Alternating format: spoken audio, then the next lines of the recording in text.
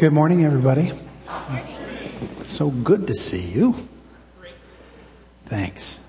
Pastor Ray would be here, but we needed him in the nursery. So, sorry. No, just kidding. Pastor Ray and Nancy are in San Diego, enjoying some much-needed time off. So pray for them that they would rest and hear from God and have a great time. Welcome to Desert Breeze. Our study today is continuing in the book of Acts. We're in chapter 8, so you can turn there.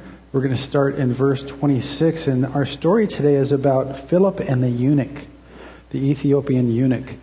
And I just love the way God's word just comes alive in people's lives, in our lives. I've seen it right here in this church. You can see it in the story we're going to read here today. And particularly, the tapestry that's going to be shown in our story today is kind of threefold. It's God's plan. He does what he says he's going to do. God's power.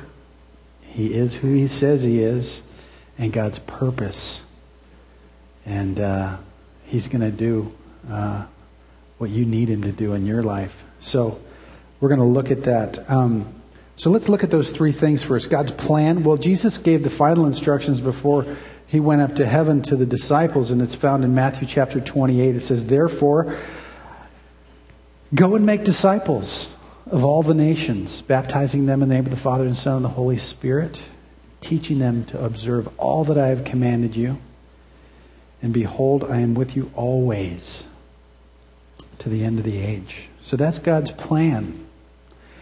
In God's power, we remember that our theme verse for the book of Acts is what? Chapter 1, verse 8. It's about God's power, right?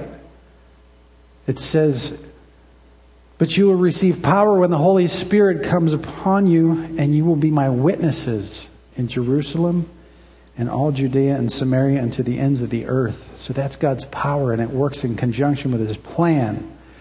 And specifically in this story, God's purpose is salvation for the eunuch, but his purpose overall for all of us is salvation, that we would come to know his Son, Jesus Christ, and what he's done on the cross for us. And we can find this particular, it's kind of a prophetic picture in Psalm 68. Psalm 68 is about God scattering his enemies, but he doesn't scare off those who believe in him.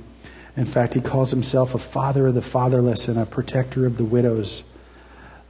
But he says particularly in verse 31, "Nobles shall come from Egypt and Cush," which is Ethiopia, "and shall rush to stretch out her hand to God." And so this is a picture of how God's working out his plan, and we can see it front and center.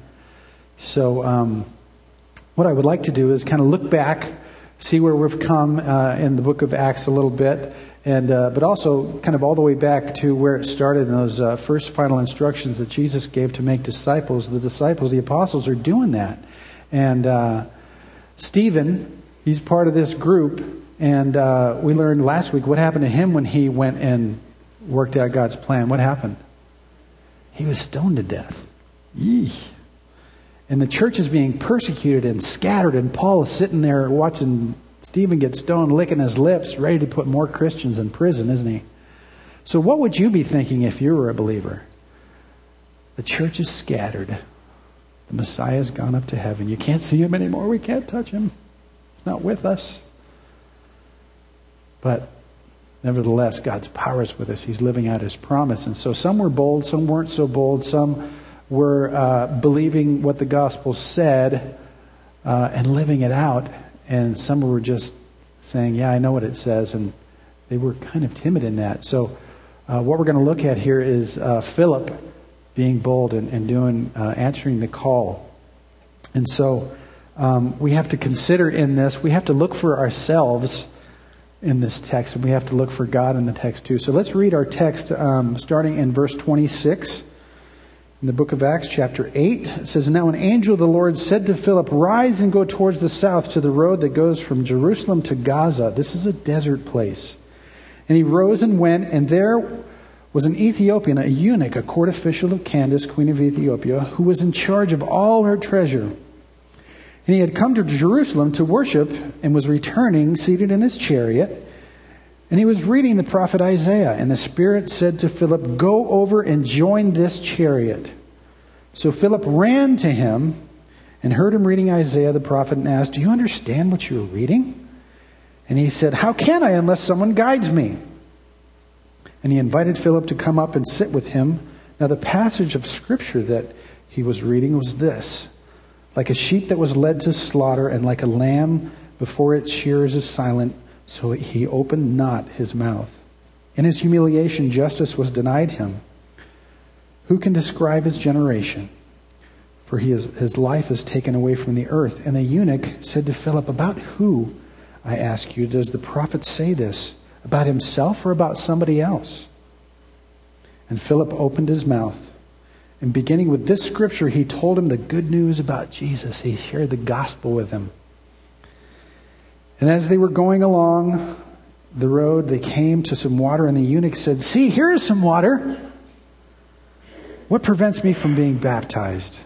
And he commanded the chariot to stop, and they both went down into the water, Philip and the eunuch, and he baptized him.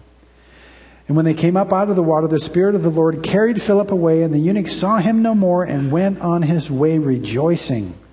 But Philip found himself in Azotus, and as he passed through, he preached the gospel to all the towns until he came to Caesarea.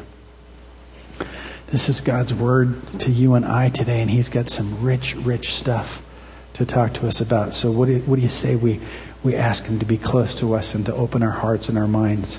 Let's pray. God, we know that you have a purpose for us. And Lord, sometimes in our limited view of what's going on in life, our vision gets clouded. So Lord, help us to understand through your word, through this holy scripture, that you would see, you would help us to see your purpose. Lord, even in knowing your purpose, there's impossible that we could live it out. So we need your power. We need your power to overcome the obstacles that seem to be obstacles for us. But we know they're not obstacles to you. And Lord, we know how you want to work out your plan, not only in our lives, but in the lives of others. And Lord, we're honored and humbled that you would include us in that plan. So Lord, help us see ourselves in this scripture. Help us see your face here today. And Lord, help us to know that we're all eunuchs of some kind, and we need to be converted by the good news of the gospel, your Son, Jesus Christ. So help us what it means for you to renew our generation and to live out your plan, and to know what it means that we have an appointment with you. And we pray these things in your Son's name. And everybody said, amen. Hey, our subtitle today is, Do You Have an Appointment? And whether you're a believer or an unbeliever, I believe we all have appointments with God. As believers, because we've been converted, we have an ongoing appointment with God. And what I mean by that is there's a point of conversion. Conversion is an event. And at the beginning of the event, there's not much fruit that's produced. And so God takes us through what's called sanctification. He changes us from the inside out. And through that sanctification process, what he does is he produces fruit in our lives. And this fruit that he produces in our lives is not only for our good, but it's for the benefit to show his glory in our lives, so others would go, oh, look at that fruit. I like that. I want that too. And it will give reason for us to share the gospel, and not in some way that people don't understand, in a way that you can be a witness to say, I'm not quite sure about all this theological stuff, but I was blind and now I see. And so it produces this fruit in our lives that we can give testimony to. And so we have, as believers, an ongoing appointment with God, not only for him to change us from the inside out, but we've also been appointed by God to go make disciples. And so we have that ongoing appointment. As unbelievers, God wants you to know that he loves you. You're created in his image. Did you know that? You're created in God's image. Have you ever thought about that? How amazing that is? He wants you to know that he loves you. He's got a plan for your life. He's got power for you to live it out. And if you don't know, if you haven't confessed his Son, Jesus Christ, as your Lord? Yeah, the one who you turn control to. of your life because you've come to a point that you recognize that, hey man, I'm just not getting this thing right. So Lord and then Savior, that you've got a debt sin that you can't pay other than dying, and even your death won't satisfy the perfect justice of God. But that Christ did that for you, and so He's got this gift for you of His Son who's paid your price for you so you can have relationship with God. And He wants you to know that all this satisfaction that you're pursuing in life isn't going to be found in people and possessions and the positions of this world. It's found in the gospel. And so you've got an appointment with God. And so I think we can find that in this story. My purpose for us all is that we would know exactly what that means in our lives. So, Philip, he was known as Philip the Evangelist. And so what was he doing in the story? Evangelizing. Go figure. So number 1, fill in the blank. Sharing the gospel is not always convenient, easy, or comfortable. It's not convenient, easy, or comfortable. How do we know this? Because you can probably give testimony to that yourself. When if I said, hey, I need you guys to all go evangelize this afternoon, you'd probably all kind of pucker up and, I can't do that. And why is that? It's because you're putting too much confidence in yourself, or you're not having enough confidence in the gospel, and you've kind of got it backwards. And so we just simply need to follow God's plan and answer the call and understand that it's not going to be convenient, it's not going to be easy, and it's not going to be comfortable. The angel appeared to Philip and said, what? Rise up and go. If someone has to tell you to rise up, what are you doing? You're lying down or you're sitting down. You're comfortable. And so if we look at and kind of dissect the words here, it says rise up and go down to Jerusalem, to Gaza, to the south, to the road. And actually, when you translate out that phrase, it means go south at noontime to the road. So he had some time to get there. I know that it wasn't a very short distance, and so and I don't think that he had there was no transit system. He didn't have a car. And so he had to go. He had some time. And so has it happened in your life where God's put someone on your heart, or He's called you to go share the gospel with somebody, and you just can't get it out of your heart, and you go, yeah, I'm going to go share Jesus with them because I know they need Christ, and the things that are going on in their lives, they need some encouragement. And by the time you start with that feeling, and by the time that you know you have to go south to the road, at noontime, you've got some time to think about it, and you start thinking, oh, what if they start asking me questions about my life? What if they, don't believe me? What if I can't do it? What if I don't know what to say? And so we start putting confidence in ourselves, and we think it's up to us. It's not. It's up to God, and that's where we have to get. We have to be motivated by what Christ has done. And to do that, you simply need to look at your own salvation. Christian, Christ one, Christ follower. Have you been forgiven of all your sins? Yes. Has Christ paid the sin debt that could only be satisfied by death for you? Yes, He has. And has He done that with every drop of blood? Every drop of blood of God's Son? What an incredible gift. Yes, He has. And beyond that, has He given you eternal life? Yes, He has. So what do you have to offer people? Oh man, you have a lot to offer people. And you can't get hung up on how good you are, only how good God is. And so don't get it backwards. And the other thing is that when you're supposed to rise up, I think this is a good picture, that we're not supposed to sit and keep it to ourselves. When we're given the gospel, we're supposed to go do something with it. The great commandment, go and make disciples of all nations to the ends of the earth. Everybody needs it. Everybody needs it. And if you're wondering about this convenience and comfort thing, well, look. When you look at this, And if you looked at this and Christ was here and nailed to the cross, do you see convenience? Do you see comfort? Was it comfortable for Christ to be scourged and whipped? Was it comfortable for God to give His one and only Son that you might not perish?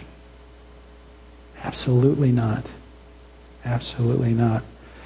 So just recognize most of the time that sharing the gospel is going to be uncomfortable. But here's the thing. It's always joyful for the giver and gives hope and salvation for the receiver.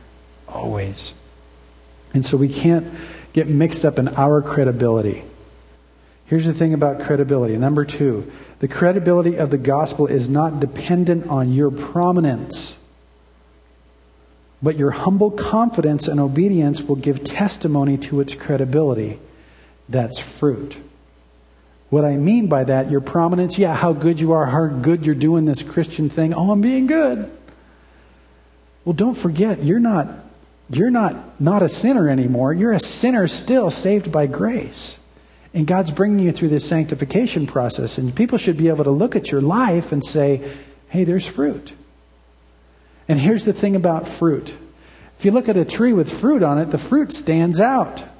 Doesn't look like anything else on the tree. Apples, oranges, grapefruits, whatever it might be. So it stands out. People can go, I want that.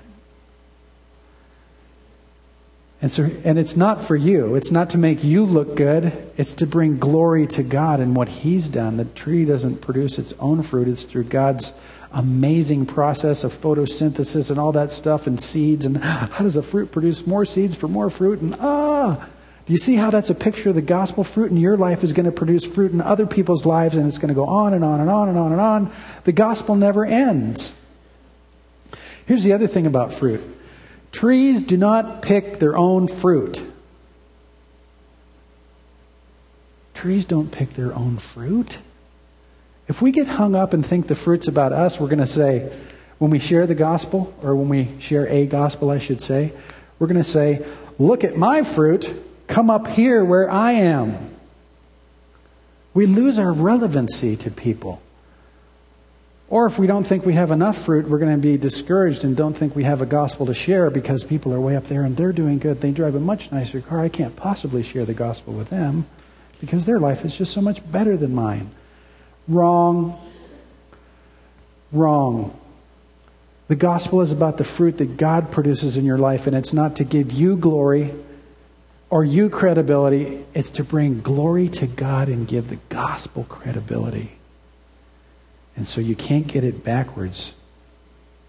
If you're talking about your stuff and saying, if you're a Christian, you can have stuff like this too. You're not evangelizing. You're being arrogant and prideful and boasting about yourself and not the cross. And so evangelism is about bringing God glory. And if you miss the boat and think it's about stuff, then you're going to say, when it comes to that theological and Bible stuff, go talk to a pastor or a theologian. No. Number 3, evangelism is not reserved for theologians and pastors, but for everyone in the priesthood of believers. Pastor Ray, a couple weeks ago, talked about the priesthood of believers in 1 Peter chapter 2. And we need to understand what that means. If you've received the gospel, if God has saved you from hell, you've got a lot to offer, and He's producing fruit in your life right now. And that's what you evangelize.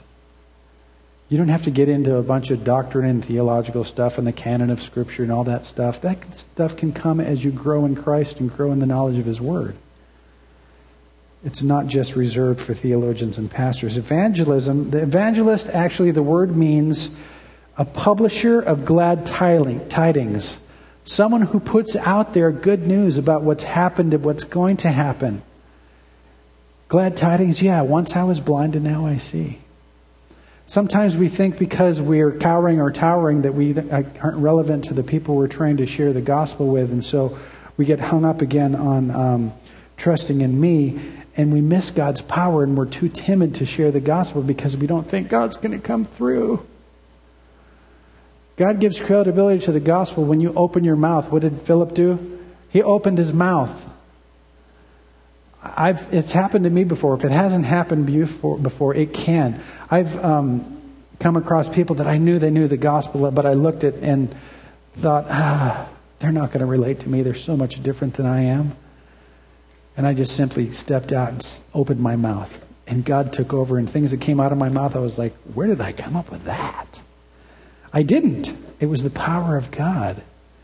It can happen to you if you just step out in faith and understand that the gospel is good for everybody in Jerusalem and all Judea and Samaria and to the ends of the earth. And all you need to know about the gospel is that you're a sinner, you need a Savior, Christ came, He redeemed you, and He's restoring you, and He's going to come and restore this entire earth one day. And you need to live it out like it's true. And so, in that, sharing the gospel, understanding that it's not up to you, we won't cower or tower, and so we can do the next thing. Number 4, we can come alongside those in need of the gospel and not say, hey, come up here where I am. I used to be in the restaurant nightclub business, and in my BC days, I was a pretty wild man, and I did some things I'm pretty ashamed of. And I kind of smirk and smile because I'm nervous up here about it.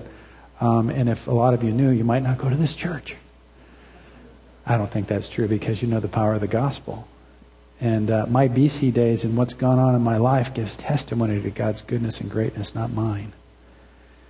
And so we can come alongside people. And sometimes when we come alongside people who have known us from our BC days, I've encountered people from back then, door hosts, waiters, waitresses, bartenders.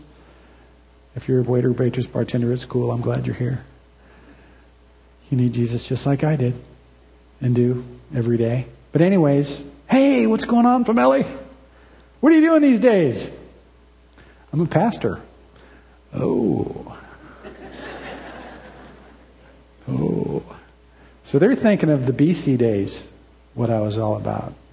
But then if I get to share with them of, hey, I'm no better than you are. I struggle with the same stuff, but here's what God's done in my life. Here's some fruit. I don't struggle with that anymore, and I am just so free. I have the best marriage, the best kids, the best church family, the best job. I can't believe I'm a Christian. Can you? No, I want that too. It gives testimony to people when we come alongside people. Philip came alongside the eunuch. Look at the story. And we've already talked about he needed to go from Jerusalem down to this road down south. And so he was likely, because of the words that it uses in here, he was probably running alongside the chariot. You ever been on a desert road out near Lake Pleasant or something like that? They're kind of narrow roads with ruts in them, and I'm sure there's only room for one chariot. And so Philip's running along. Oh, cactus! Running along. Hey! How's it going? How relevant do you think he felt with the guy in the chariot? I noticed what you're reading there. Oh, cactus! It was kind of weird. But it wasn't convenient for him, and it wasn't comfortable, and it wasn't easy. And sometimes when God puts people in your lives, it's not going to be easy, and you might have to chase them a little bit. You might have to run alongside them a little bit through the rough terrain, through the desert place that they find themselves in their lives.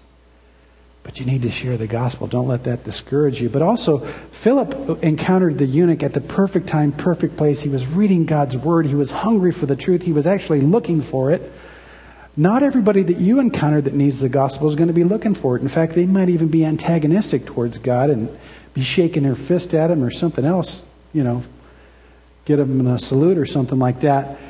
And that doesn't mean we shouldn't share the gospel with them. It means that we are supposed to just lovingly love them where they are and tell them what's gone on in your lives and show them the testimony. And the other thing about this is that this should bring us to a point that we don't get hung up on the differences that people have in us and don't mistake your effect and your effort with what you're supposed to be doing. You're not the Savior. You're the messenger. You're supposed to proclaim the gospel. God does the rest of the work. Okay? And so in our effectiveness, the sharing, receiving, number 5, the sharing, receiving, and living out of the gospel is produced through the power of God's Spirit and will, not our willpower. If we get it backwards, we've missed the proper motivation. When Jesus came, he came and he was fully man and fully God. And I think we see a picture of him being fully man in the Garden of Gethsemane right before he went to get nailed to the cross. He was sweating blood. He was in anguish. And he cried out to his God, his Father, please take this cup from me. As a man, I can't handle this. But he was motivated by his Father's love. And he said, but if that's what it takes, I love you, I know you, I trust you. And I'm going to live out, I'm going to fulfill the gospel because of who God is, not who man is. And so, in sharing the gospel, if we're not motivated how Christ was motivated, we get it backwards, and trading God's power for human willpower is the opposite of humble confidence. And if we're not sharing, if sometimes we don't have this alignment with God's will. Have you ever been out of alignment with people's will before? Husbands? Teenagers? I've been both. Sometimes when my wife has asked me to do something and our wills aren't aligned, I'm arrogant and I just say, hey, yeah, I will. I will. Yeah, are you going to do that? Did you do that yet? I will. Well, if I'm really ravished and understand that my wife is a gift from God and how much I'm supposed to love her like Christ loved the church, I'm going to be overwhelmed and my will is going to be matched up with God's will. And of course I want to do those things. And there's this love motivation that I have. And we can't get that back. So if we don't do that in light of living out the gospel in word and in deed, there's a couple of things that are probably happening. First is that you might have you might lack a desire for it. And in that, your value of the cross is, I don't need it. Now, if you're an unbeliever, you might say, I don't need it at all. But if you're a believer and you don't really desire the gospel the way you need to desire it, and it doesn't overwhelm you, when you look at the cross, you don't see a decoration up here, but you see what's been done for you for eternity. The gospel is going to be like a pocket knife. It's going to be, I'll pull it out when I need it, but I don't need it all the time, so I'll just stick it back in my pocket. That's not what the gospel is like. You need to have a desire for it, that you live it. And if you don't live it, you might have another problem, and that's a lack of confidence in its power. And there's two sides of the equation on this one. If I lack confidence in its power, it's that my problems are just way bigger than God. No. God's an eternal God. He's in control. No matter what it looks like around you and in your life, God's still in control. Oh my goodness, He loves you. And if it's not that He's smaller than my problems, it might be that your comfort is bigger than God, and you've chosen another God. And so it's not working for me. It's not working for me. And so we get the gospel mixed up like that. And we make these plans in our lives, and our plans supersede God's plans. But I got to tell you, that's a bad equation to try and live out. Let me share a couple of Proverbs with you. Proverbs 69, the heart of a man's plan, or in the heart of a man plans his way, but the Lord establishes his steps. You can plan all day long, but God's going to do in you, with you, what He's going to do in with you, and with you, whether you like it or not. Our plans don't last. And the other proverb is 19:21. Many are the plans in the mind of a man, but it is the Lord's purposes that will stand. His plans, His will does last. We're not going to thwart His plan because we've made other plans. You may even think, you may be devastated in some trouble of some kind, and you kind of, I gotta suck it up, make a plan. And then you can start working this plan and think that you're doing good and stuff. And then here comes God. And He shows off and He just overwhelms you and makes it work out in a completely different way. Better than you could ever imagine. Better than you expect. And you go, wow, I thought it was going to work out this way when it actually worked out this way. The Lord's purposes will prevail. His plans last. And so we need to live in humble confidence. Philippians chapter 2, verses 12 and 13 says this: work out your salvation with fear and trembling. Let's look at that a little bit. Work out. It's going to take some effort. It's going to take some discipline. It's going to take some planning. It's going to take some being on purpose. Work out what? Your salvation. Whose salvation? Your salvation. Your salvation is not dependent on anybody else except for you and God. Okay? And so you're not supposed to work out your salvation and think that just because I have to go to this church to be saved, or I have to do this or that to be saved. No, it's your salvation between you and God, and it's up to you how you walk with God, not anybody else. So don't blame your falling down in your spiritual life on other people. Other people can certainly influence you, but they're not responsible for your salvation. That's between you and God. So how do I do that? Well, you do it with fear and trembling. Fear, God is incredibly amazing and in control, all loving, all wise, and control. Mighty God. Whoa. He's in control. I better follow him. He's got my best interest in mind. And then the other side, trembling. Trembling? Yeah. That you're a sinner without hope. Sinner without hope? Almighty God. How do we do that? Well, you don't. God does it in you. Because it goes on to say, for it is God who works in you both to will and to work for his good pleasure. That's amazing. What God expects of you, he does in you. He wills it and works it. He wills out of his plan. He does that. He produces fruit in your life. And it's for his good pleasure. It's his pleasure to love you from here, sinner, without hope, to here, saved by grace, sanctified, being formed in the image of his Son. That's amazing. And so, that's where we find our humility, fear and trembling, working out our salvation. Where do we find the confidence? In the gospel, because God's willing it and working it. God's plan. Romans 1:16, for I am not ashamed of the gospel, for it is the power of God for the salvation of everyone who believes it. Everybody. First Jew and the Greek, for the religious and the irreligious. It doesn't matter who you are. God loves you. He created you. You're created in his image. And it's by grace. It's absolutely by grace.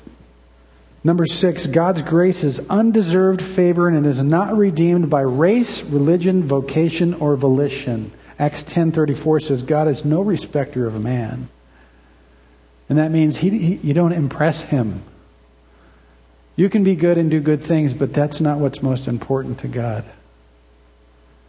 He is good. There's no good thing in us.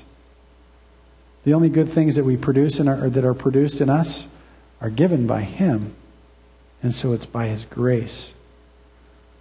It's given by his grace. So it doesn't, the color of your skin doesn't affect the gospel.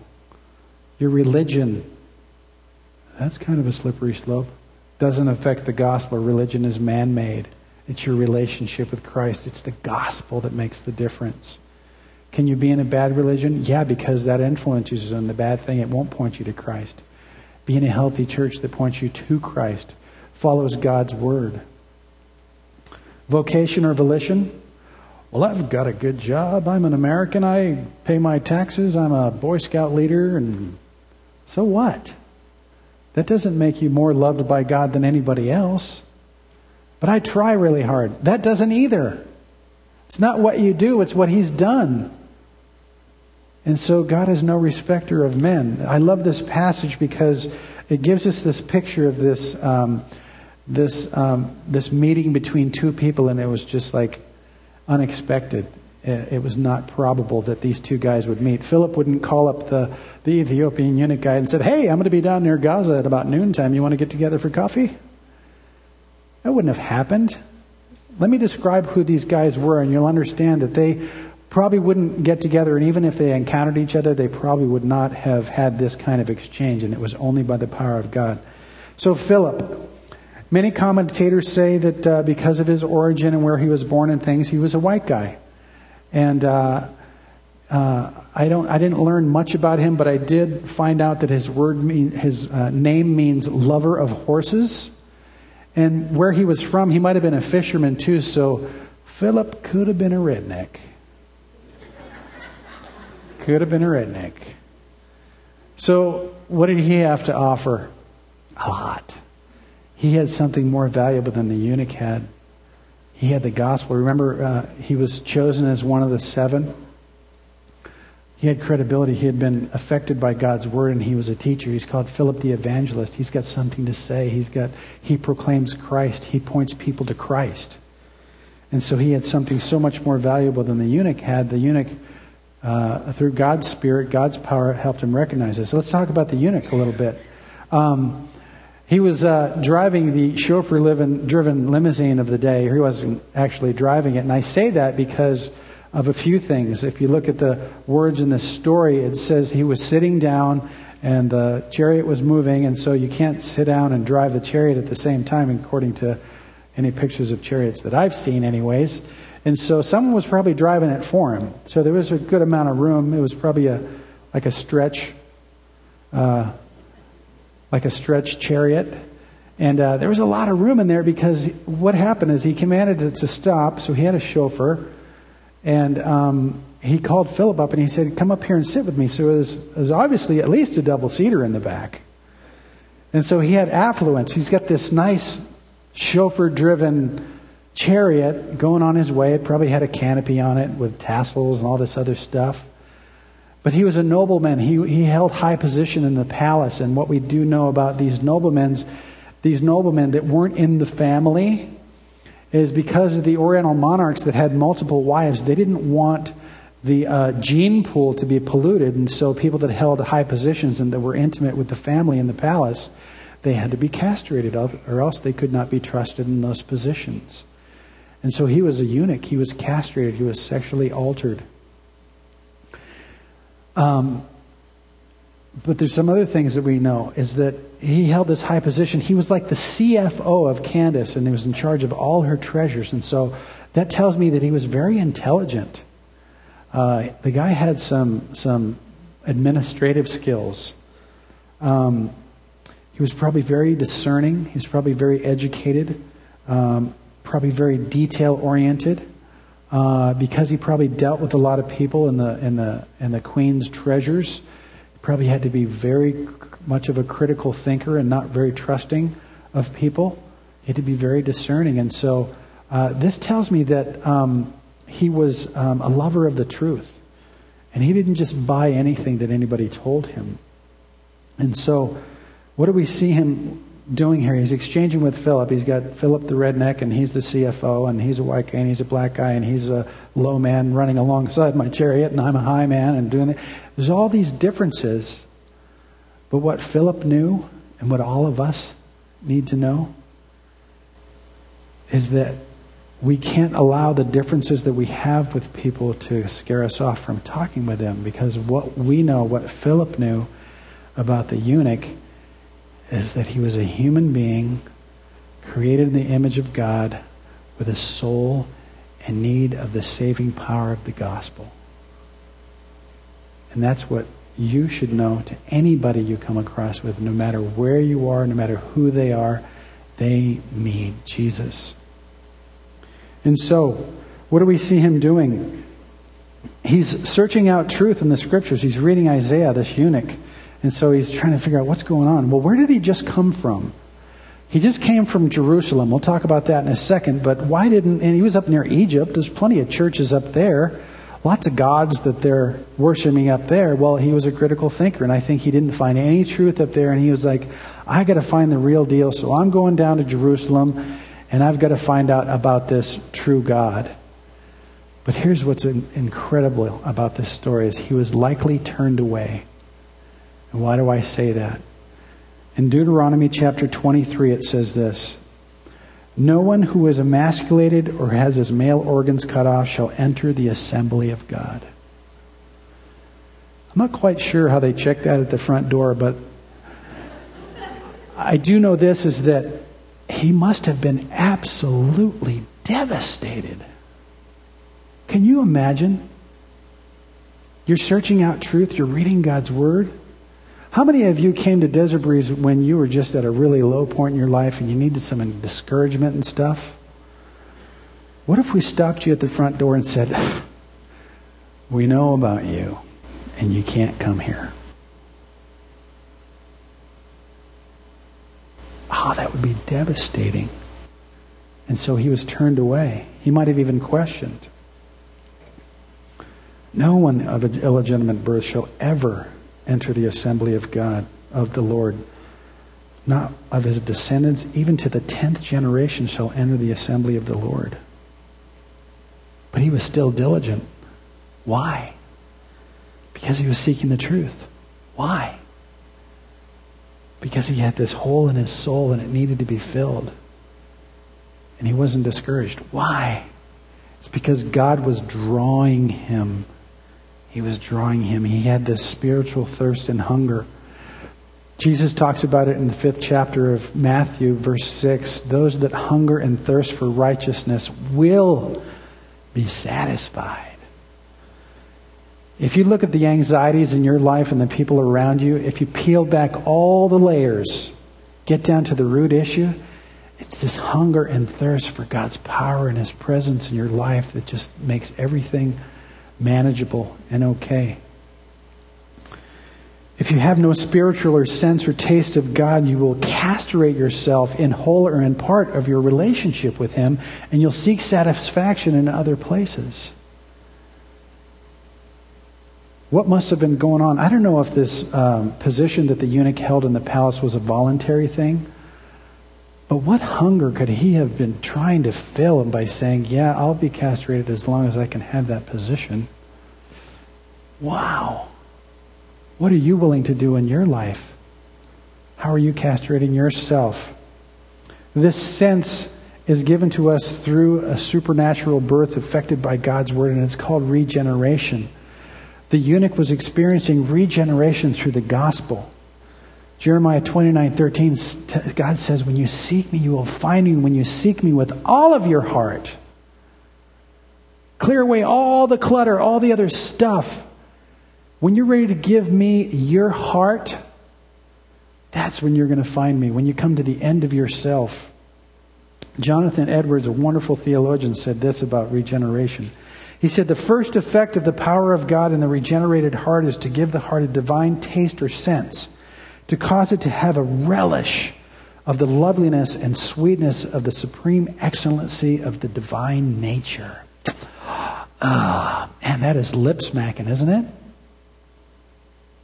Therefore, to savor God and consequently be satisfied by God, a person must be born again. That is, a person must not only see the effects of God's work, but also be drawn into savoring him and really seeing God's nature. Jesus talked about this drawing process in John chapter 6, verse 44. Jesus declares, no one can come to me unless the Father who sent me draws him, and I will raise him up in the last day. This word draw in the Greek is helkuo, Helkuo, and it means to drag literally or figuratively. To drag literally or figuratively. Clearly, this drawing is a one-sided affair.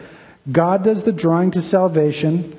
Who are drawn have a passive role in the process. There is no doubt that we respond to his drawing us, but the drawing itself is all on his part. This same word was used to describe the fishnets that were really full being dragged to shore.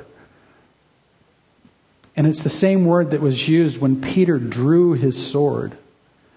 And it's the same word that was used in chapter 10 of Acts, Paul and Silas being dragged into the marketplace before the rulers. Now, clearly, the sword, the nets, and Paul and Silas didn't voluntarily go. They had no part in the dragging.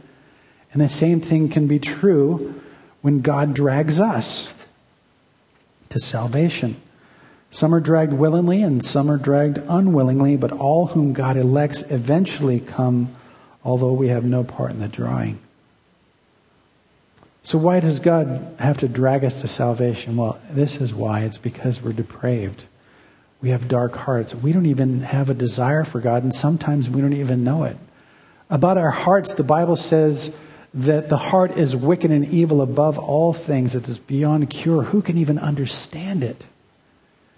And so when Jesus makes this statement that no one comes to the Father unless he's drawn by him, he's not only making a statement of the goodness of God that he will draw us and bring us to him to show us his goodness. He's making a statement of our utter depravity and darkness where we are in our lives. And without God, we are in a dark, depraved, unregenerated place. And it requires God's drawing and our repentance. But even repentance is granted by God. You can find that in 2 Corinthians chapter 7 and 2 Timothy chapter 22. God grants us repentance. And we participate by giving ourselves to the repentance that God gives us. And the redemption part is all on God's part. So here's a word about redemption and repentance. Redemption is not contingent upon how far your repentance must reach, but how far-reaching and abundant God's grace is. He met the eunuch where he was. He's going to meet you where you are. God demonstrated his love in that while we were yet sinners, Christ died for us.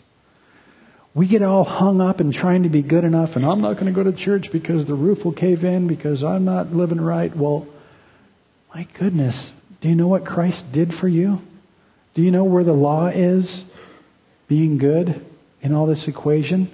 If you don't, this is what it says in Romans chapter 5, 20 and 21. The law came to increase the trespass. That is, the law came to point out what it means to be good and means to be bad. But where sin increases, here's the great part, grace abounds all the more. So that as sin reigned in death, breaking the law is good, but breaking it is death, grace also might reign through righteousness leading to eternal life through Jesus Christ our Lord, the guy who did it all for us. He didn't come to abolish the law. He came to fulfill the law and to give us his righteousness and to take the wrath of God upon himself that we might be saved. It's amazing. Where sin abounds, grace abounds that much more. So don't get hung up and sidetracked that you're just not good enough. And so you go off and try and find your significance and goodness in how you look or what you drive or the people that you hang out with or where you live or how much money that you make. All those things will become gods to you if you do that. And you will castrate yourself to God's plan and God's power and what he has for you. Don't turn away. Be sensitive to what he has for you. Number 8, we voluntarily castrate ourselves by living and dying for any authority other than Christ. Castration is the mutilation of God's perfect creation in an effort to repurpose God's plan to fulfill man's plan instead. Don't repurpose your life. Don't stick God in your pocket. Don't say, it's just not working for me. Don't say, I'm just not ready to get in a life group because I just got too much crap going on in my life. Oh, get in a life group. Go to church. Get with someone who can guide you, that can love on you like Jesus loves on you. Jesus doesn't love you because you're perfect. He loves you to make you perfect. It's amazing. And don't let other people's representation of God give you an excuse not to serve him or follow him. It's very discouraging to try and live that way. Be diligent like the eunuch. Be diligent like the eunuch. He didn't buy any truth that came his way. He could have got that at home. And here's something about our church, is that I hope to God that if any of you think that we're pointing to anything other than Christ, that you would call us on it. That you would come and say, hey, I don't get this. You seem to be more concerned about this than the cross. If that's true, shame on us. And you come tell us about it. We want to know, because we don't want to represent God in any other way other than all powerful, all loving, and all in control. Not only of your lives, but our lives too. We're sinners saved by grace too. Us pastors don't have something special going on. We probably do what we do because we need more Jesus than you guys do. And so tell us about it. And don't mistake the messenger for the Messiah. And what I mean by that is we love Ray's teaching. We love the funny things that he says, the examples that he makes of himself, the vulnerability that he has, the truth that he shares in the gospel. But he's not the Messiah. And he would tell you that too. He's pointing us to Jesus, not to himself. So don't get hung up on your life group leader or a ministry leader or Ray or me or anybody else. It's Jesus that makes the difference. It's what he did on the cross. None of us went there. He did it for us. So don't voluntarily castrate yourselves by pursuing other people or other things. Don't get it backwards, because you'll miss God's purpose and plan for your life. And if you think that you're just too far away, or you think just life is just too bad, then you're kind of missing part of the gospel too. If you think that because life is good, that means God's with you, and if life is bad, that God's not with you, you missed it completely. Number 9, the conversion of the gospel brings is not to remove the season we are living in, but it is to revive the reason for which we are living. You've heard Ray say it before. We don't follow Jesus because he makes life better. It's because he is better than life. And we need to live it. And we can't repeat it up here enough. If you think, oh yeah, I heard that before. Do you get it? Do you get it? You see, if the eunuch got this backwards and Philip was taken away, he would have mistaken, and he freaked out and said, I guess that doesn't work. I'm going to go find the gospel somewhere else, or find my significance. Guess I got to go back home. At least I got a good job. He would have missed it too. But no, Philip pointing him to Jesus. He shared the gospel with him. He started where he was in that scripture, and he told him about Jesus Christ. And what happened? Bing! There's some water. Why shouldn't I be baptized right now? He got it. He had an encounter with God. He wasn't discouraged. Philip was taken away. Why did that happen? That's kind of weird. Well, God had other souls and other people for him to reach, and Philip needed to work out his salvation according to the plan God had for his life, so he was taken away. But I'll think it's a great picture that when he was taken away, the eunuch wasn't discouraged. And why do we know that? Because it says he went on his way rejoicing. He went on his way rejoicing. He wasn't codependent on anybody. He was interdependent in Christ. Number 10. The power of God's Spirit will draw us to a point we are spiritually affected by his life-changing love, giving us a new purpose and perspective. Now, if we wrap everything that we've talked about up here this morning in saying God's got a plan, and you're not going to be changing that plan is for you. Jeremiah 29:11, I know the plans. I have them for you. Not plans to harm you, but to give you hope and a future. And we understand that we can do good, but it's not good for us. It's good for God to give him glory and other people. That's that fruit that I was talking about. Sometimes as human beings, we get sidetracked and something good happens and we were part of it. And we say, yeah, thanks a lot. Look what I did. And we can continue doing good, and people can benefit from the good that we do. But there's going to be a point to where you realize that you were doing it for the wrong reasons. There's a movie called Schindler's List. It's about Oskar Schindler. It's played by Liam Neeson. And I want to show you a video clip here. Oskar Schindler comes to this point to where he's done great good. He was a very influential and rich guy, and he did a lot of good to save Jewish people during the Holocaust. But I think what happened was he came to this point to realize that he could have done more. I want you to watch this video.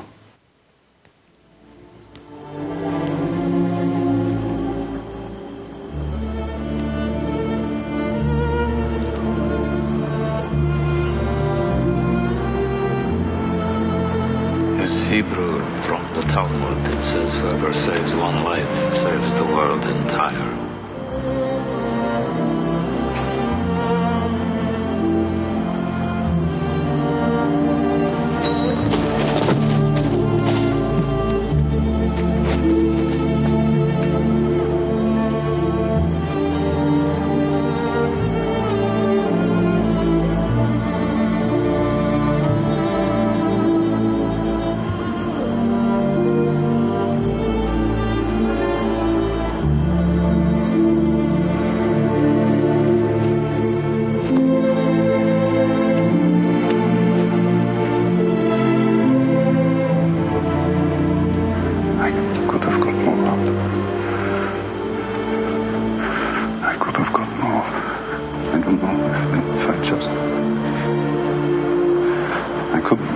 Alaska, there are 1,100 people who are alive because of you. Look at them.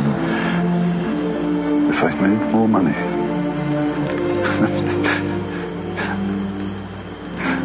I threw away so much money. You have no idea. If I just... There will be generations because of what you did. I didn't do enough. You did so much.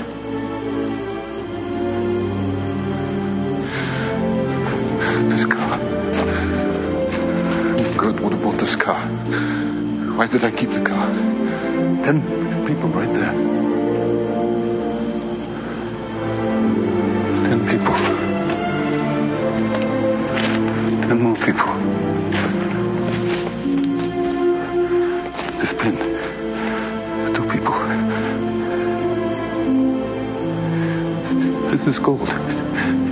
2 more people. You would have given me 2 for it. At least 1. You would have given me 1. 1 more. 1 more person. Person stand for this. I could have got 1 more person. And I didn't. I didn't.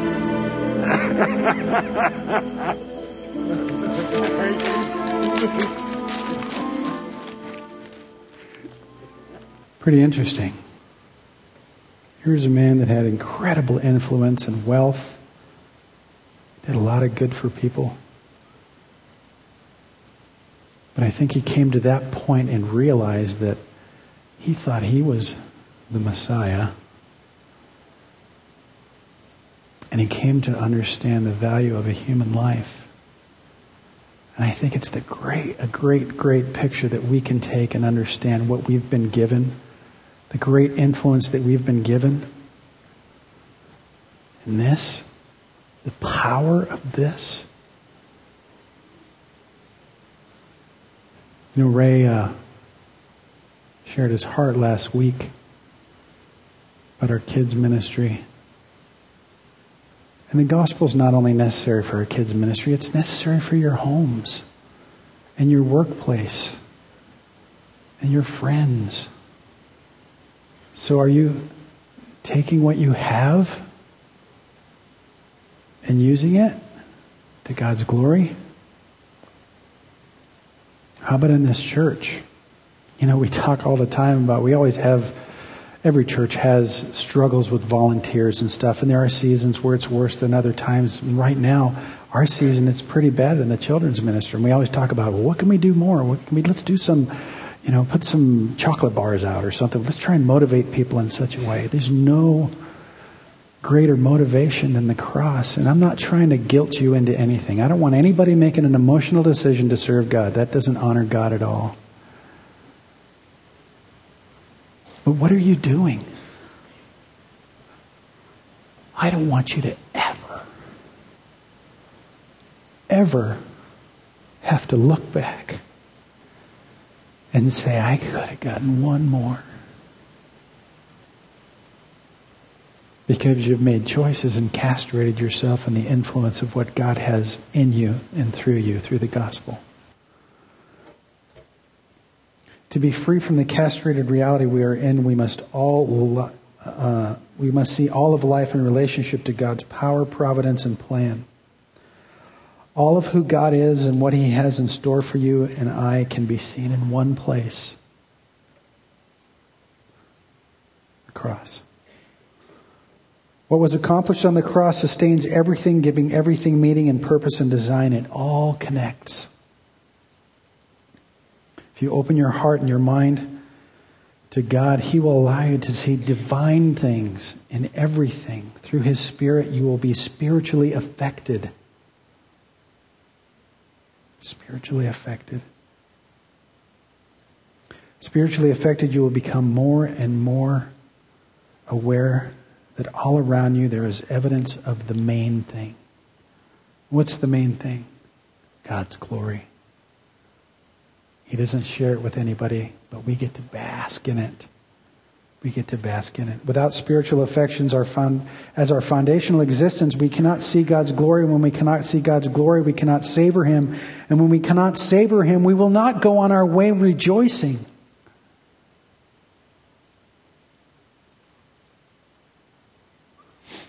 So, the question still remains, the title of our teaching, do you have an appointment? Do you have an appointment right now with God? Let's look at the eunuch again.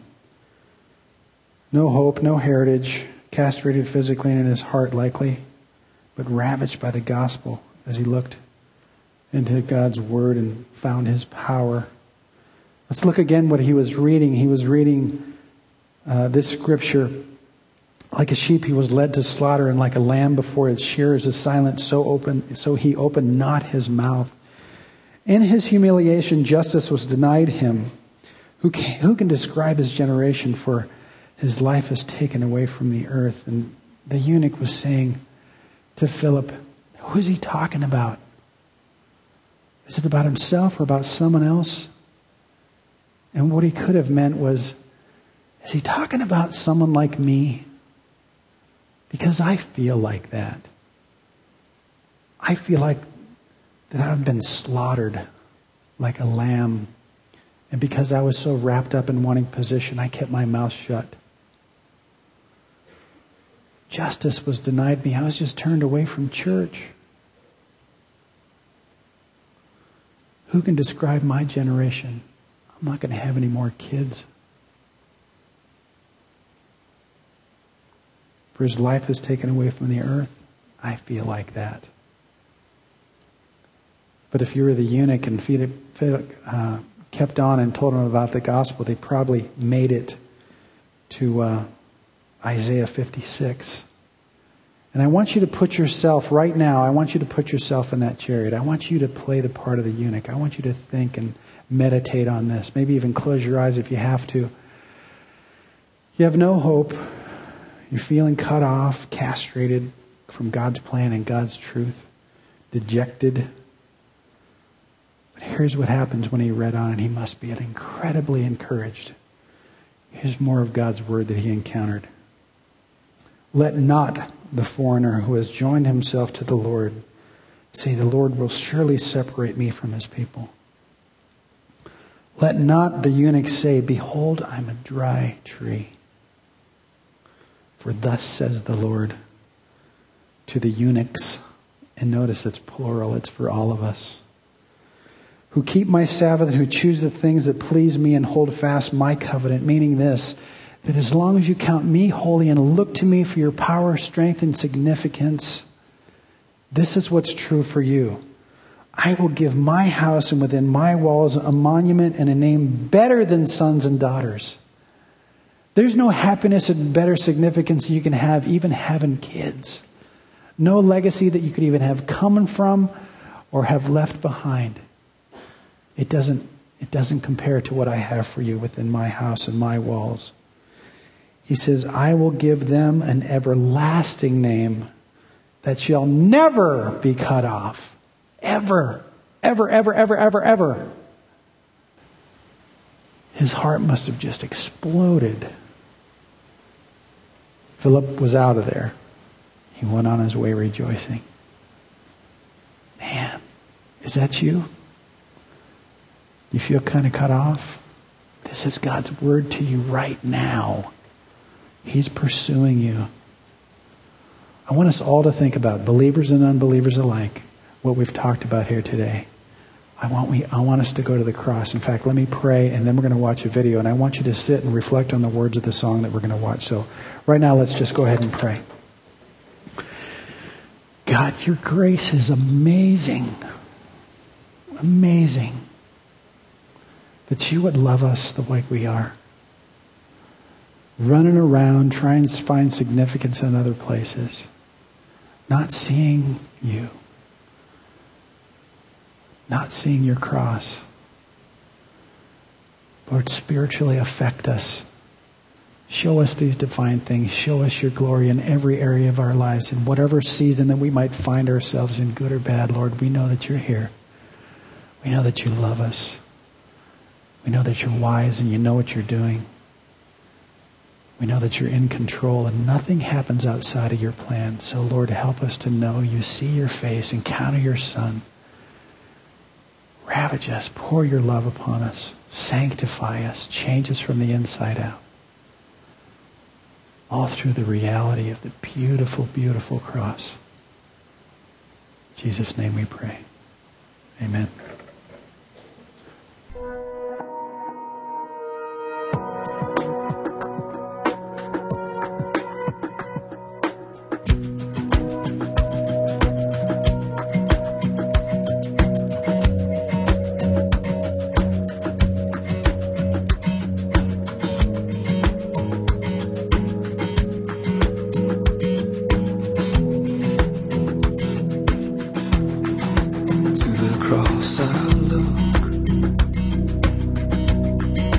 To the cross I cling, of its suffering I do drink,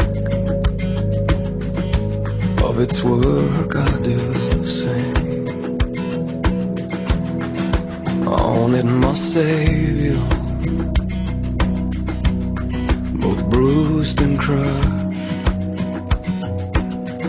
showed that God is love. God is just.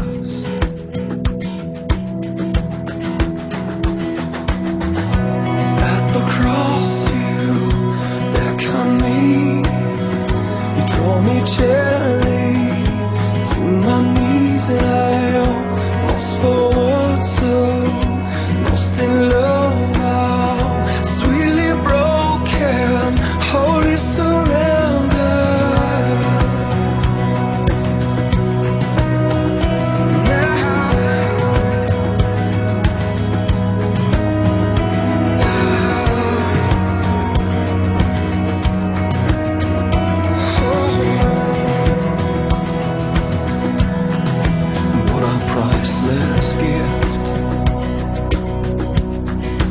Undeserved life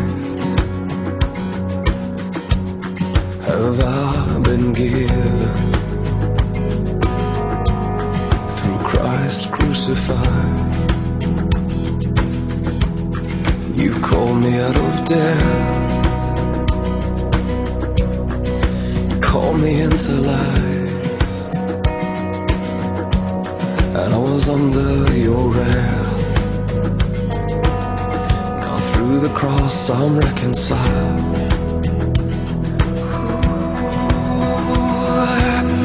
And at the cross you beckon me, draw me gently to my knees, and I am lost for words, so lost in love. I'm sweetly broken, wholly surrender. At the cross gently to my knees, and I am lost for words, so lost in love. I'm sweetly broken, wholly surrender.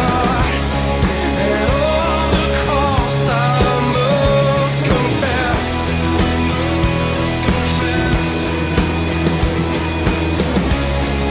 I wonder should redeeming love, and how great is your faithfulness.